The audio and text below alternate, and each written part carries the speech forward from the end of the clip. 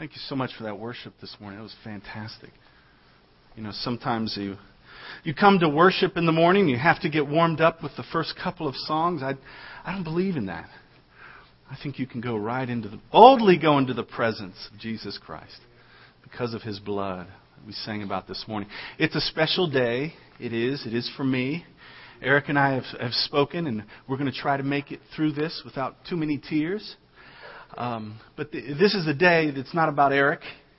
It's clearly about the Lord Jesus Christ and what He's done in our lives. And we come ready to praise Him this morning. I do have to ask a question, though. Is there something wrong with this section right here? I wanted to see who would sit here. Is it reserved for special people? I didn't know. And, you know, we had an Easter service. We have a Spanish church that has come and joined forces with us.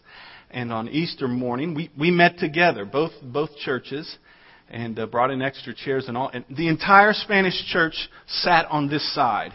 And then all of our all of our church sat over here.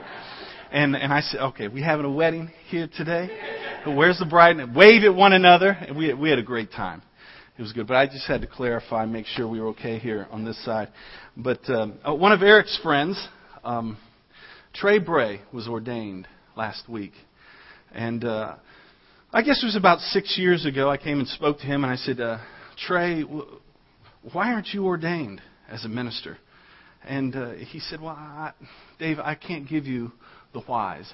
I know it's not the time. I know I'm not supposed to be ordained. And about 2 months ago, Trey came to me and he said, Dave, I feel like the Lord is calling me to ordination. And we proceeded with that ordination. Good friend of Eric's. And isn't it a wonderful thing? He didn't receive my calling. He didn't come for ordination because I called him. He came because he was listening to the Lord Jesus Christ and had his ear open to what Jesus wanted for his life. Today I've been instructed to speak to you specifically, not to give Eric the charge. That's Dr. Wakefield's job this morning. But specifically, my question to you is this. Are you following his call personally? Are you following the call of Jesus Christ in your life?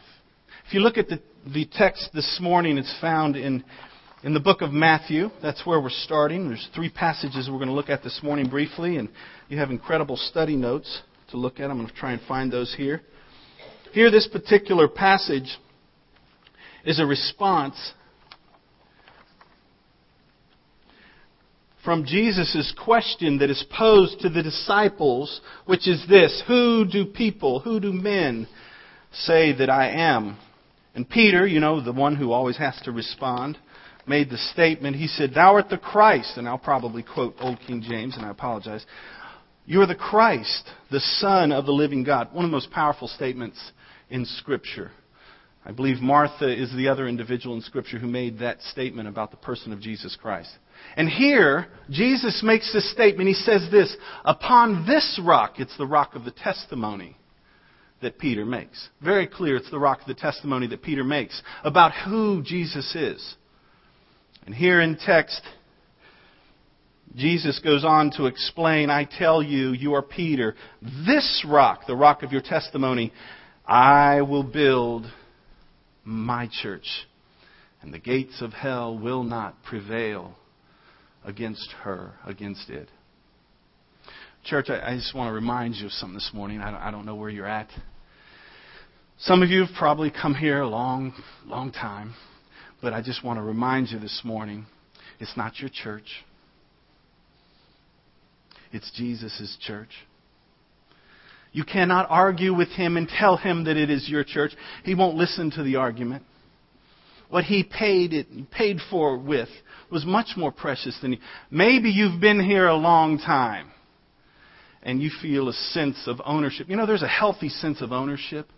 There really is. There's a healthy sense of ownership in your church that you should have.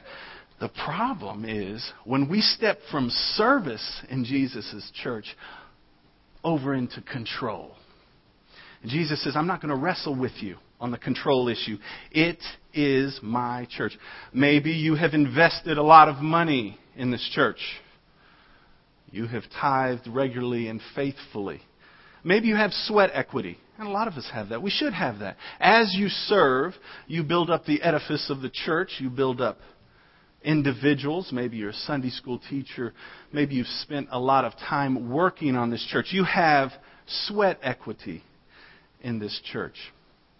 There was a gentleman who about 3 years ago would come in my office, and he would sit down. About every 2 months, he would sit down, and he would share with me. Now, I might be standing in the wrong place. He would share with me where I need to stand when I preach. He would share with me. Now, you said the word prostitute in the service.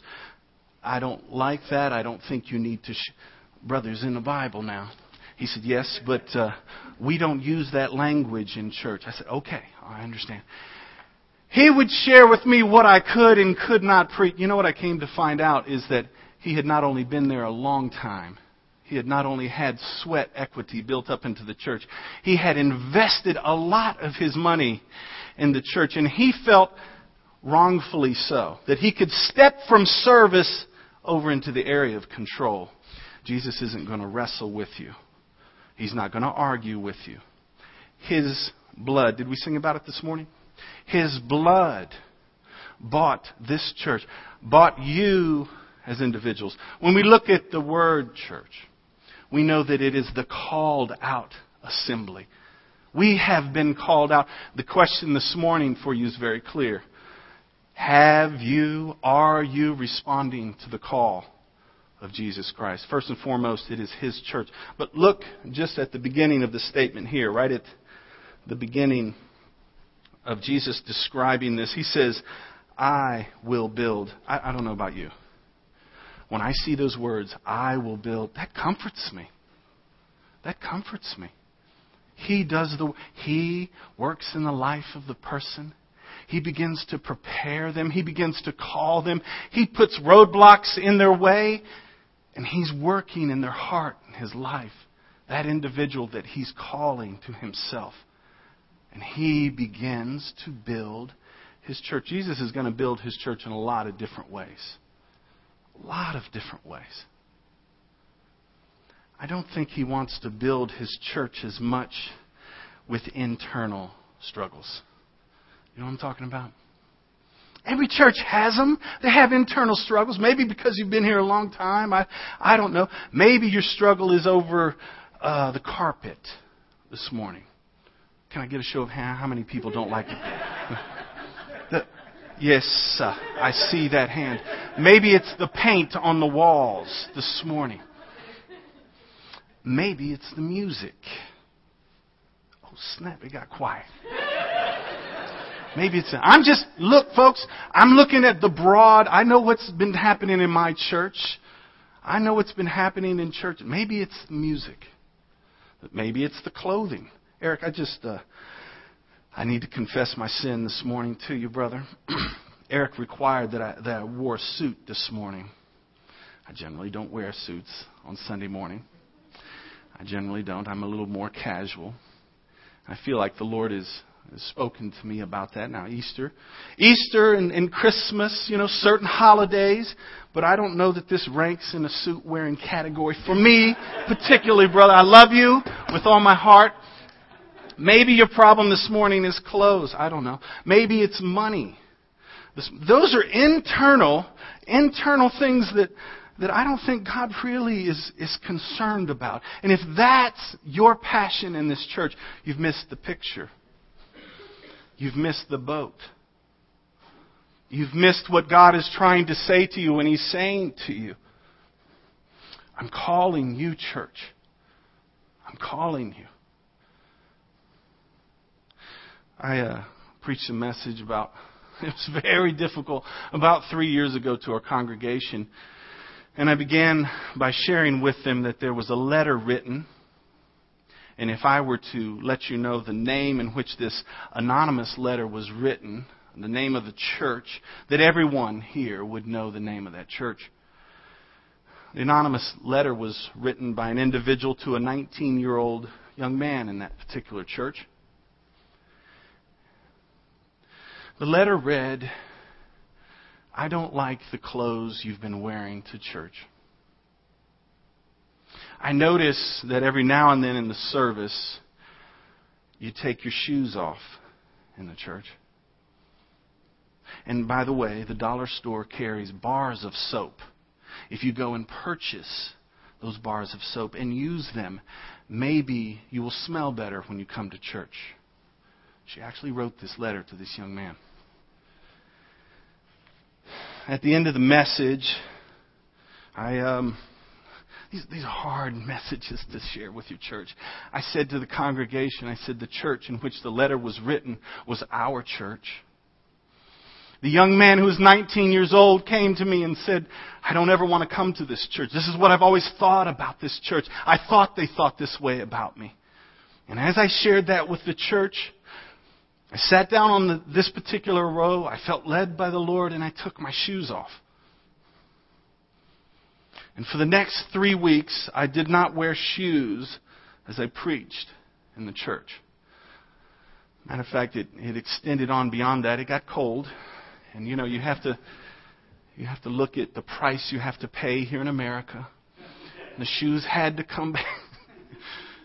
What a sad testimony about the internal struggle that God does not intend to. He will grow His church with that internal struggle. He will do it. But I think He prefers that our fight be one that is external to the world.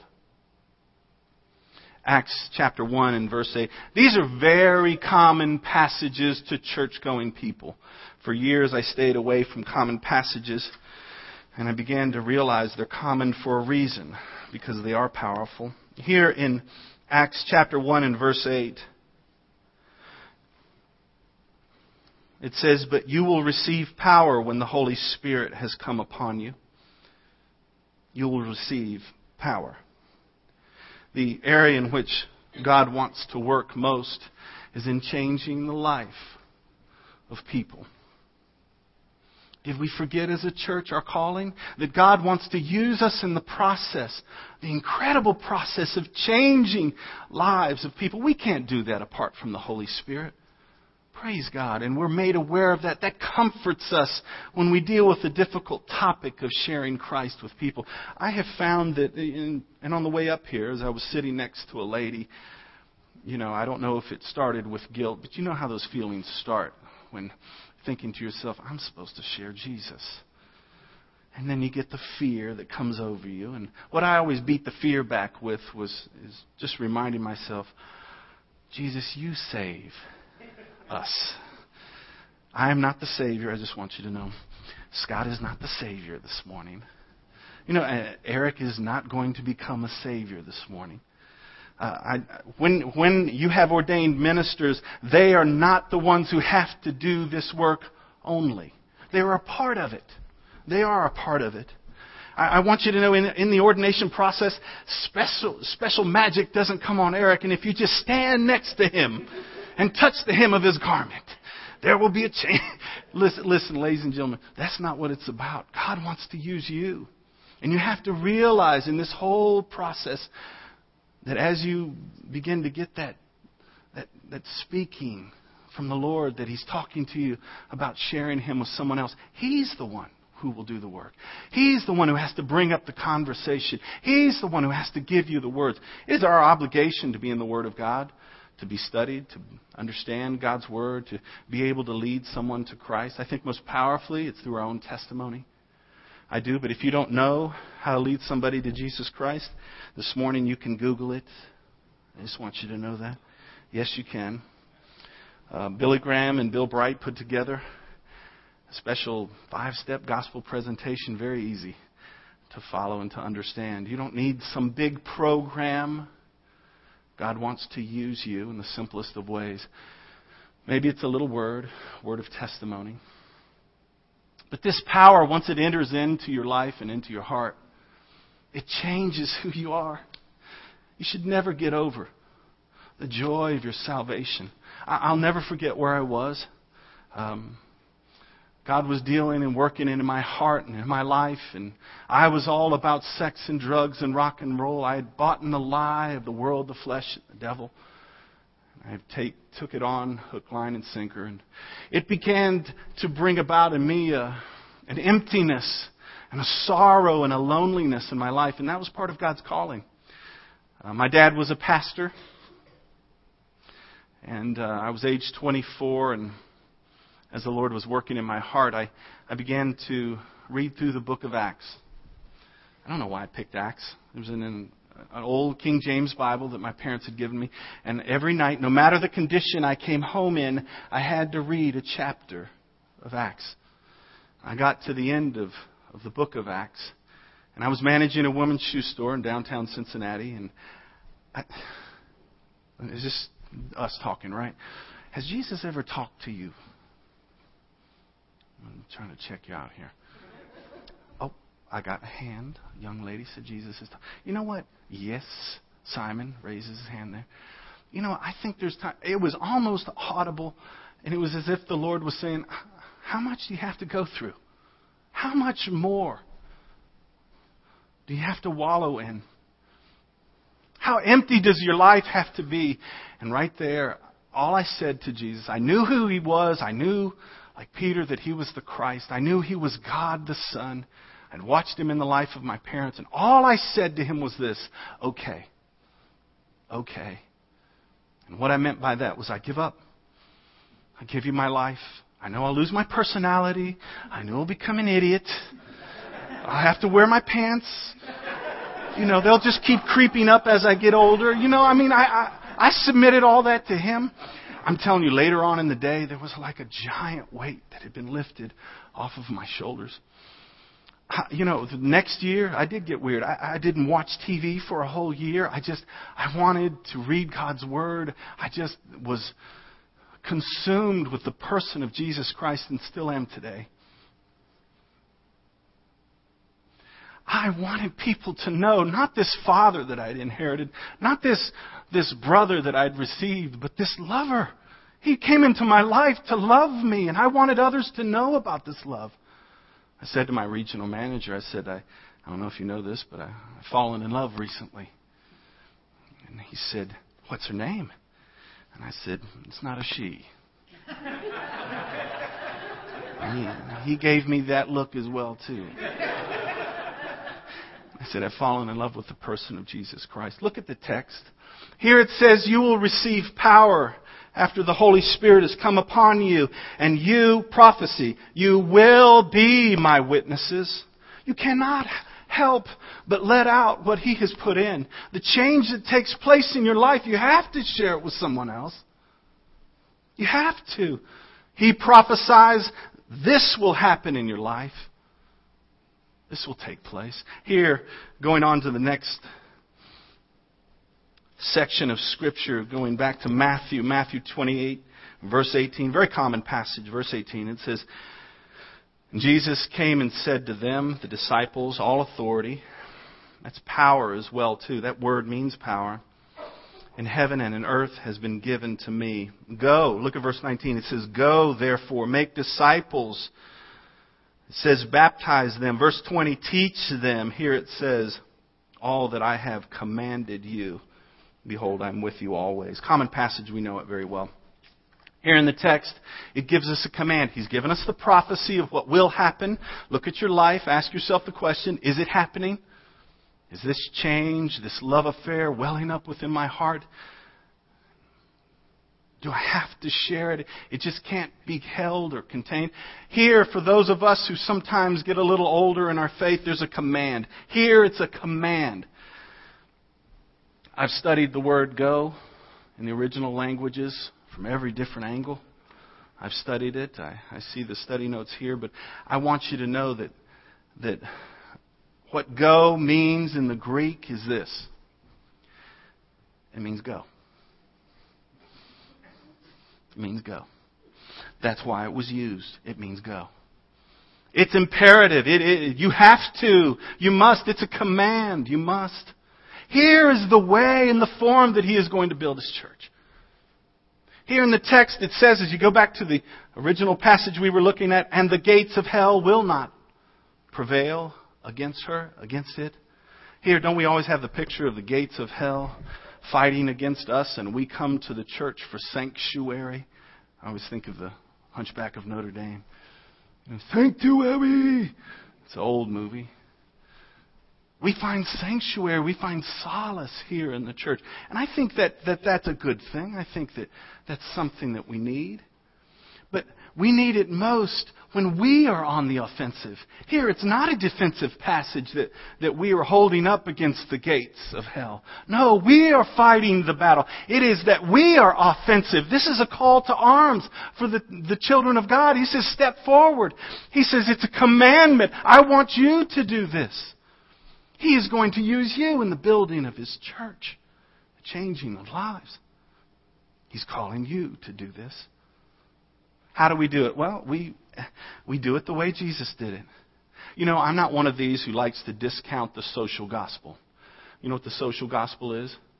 Bringing relief to different places around the world, helping their infrastructure, bringing potable water to different places around the world. A great need. I'm not going to discount that. Incredible need. Bringing food to those who need it. Jesus, whenever He did a miracle, and He did the social gospel, didn't He? He healed the sick. He opened the eyes of the blind. The miracles are so powerful in Scripture. He made the lame to walk. He raised the dead to life. The social gospel. He met our physical needs. But every time the physical needs were met in the life of an individual, He used it as a platform and an opportunity to present Himself to a lost and dying world. He gave verbal revelation of who He was, and He offered Himself. Came not into the world to condemn the world, but that the world through Him might be saved. Offered Himself to the world. With the social gospel, there also came the verbal gospel as well. I think we need both. I think there comes a time in our life, church, where we got to understand that church is not about control. It's about serving the risen Savior. It's about building His kingdom one person at a time. There's a story told, true story, about a young man who had gone to college like me and was wayward and was immersed in the things of the world and given himself over completely to the world. And God radically changed his heart and his life. He was changed. That's the power that begins inside. He was changed. And he went to the giant church across the street from the college. You know, I love this town. I mean, visiting this town, I've been here 3 days. And in visiting the town, I don't know, it just draws you. You want to live here. You know, but one thing I've noticed is about every 6 or 7 houses, you all have a church. You know? Praise God. Opportunity is right there if the gospel is given out. This man walks across the street to the church. He walks into this full church, both aisles full, completely, as he walked in. I know you got 2 services. He walks in. He cannot find a seat, walks all the way to the front, raggedy clothes, sits down right on the floor in front of the church. Everyone has kind of watched him. There's a deacon in the back, Deacon Jones. It's not the football player. He's an elderly gentleman, has a cane. They had wooden floors. All eyes were on Deacon Jones as he stepped out of the pew and began to walk down the aisle. And you could hear the cane hitting against the wooden floor. Everyone was thinking, what is he going to do when he gets to this young man? He gets over to where the young man is seated on the floor. The kids will, crisscross applesauce, And this old man sits down on the floor next to him, leans over to the young man, and says, how you doing this morning? Put his cane to the side of him and sat there. Pastor got up to preach the message that morning and said, what you've seen here this morning, you'll never forget. You'll forget my message. You'll forget the songs that we sing and the worship that we've had. But what you've seen this morning, you'll never forget. This old gentleman was thinking to himself, maybe this young man doesn't know Jesus as his Savior. Maybe this young man needs love. He had his priorities set right about the kingdom of God. I have gotten to pick up some things about this church. And one of the things that happens if you come and visit this church, that within a couple of days, if you fill out some paperwork, they will start to creep on you on your Facebook page.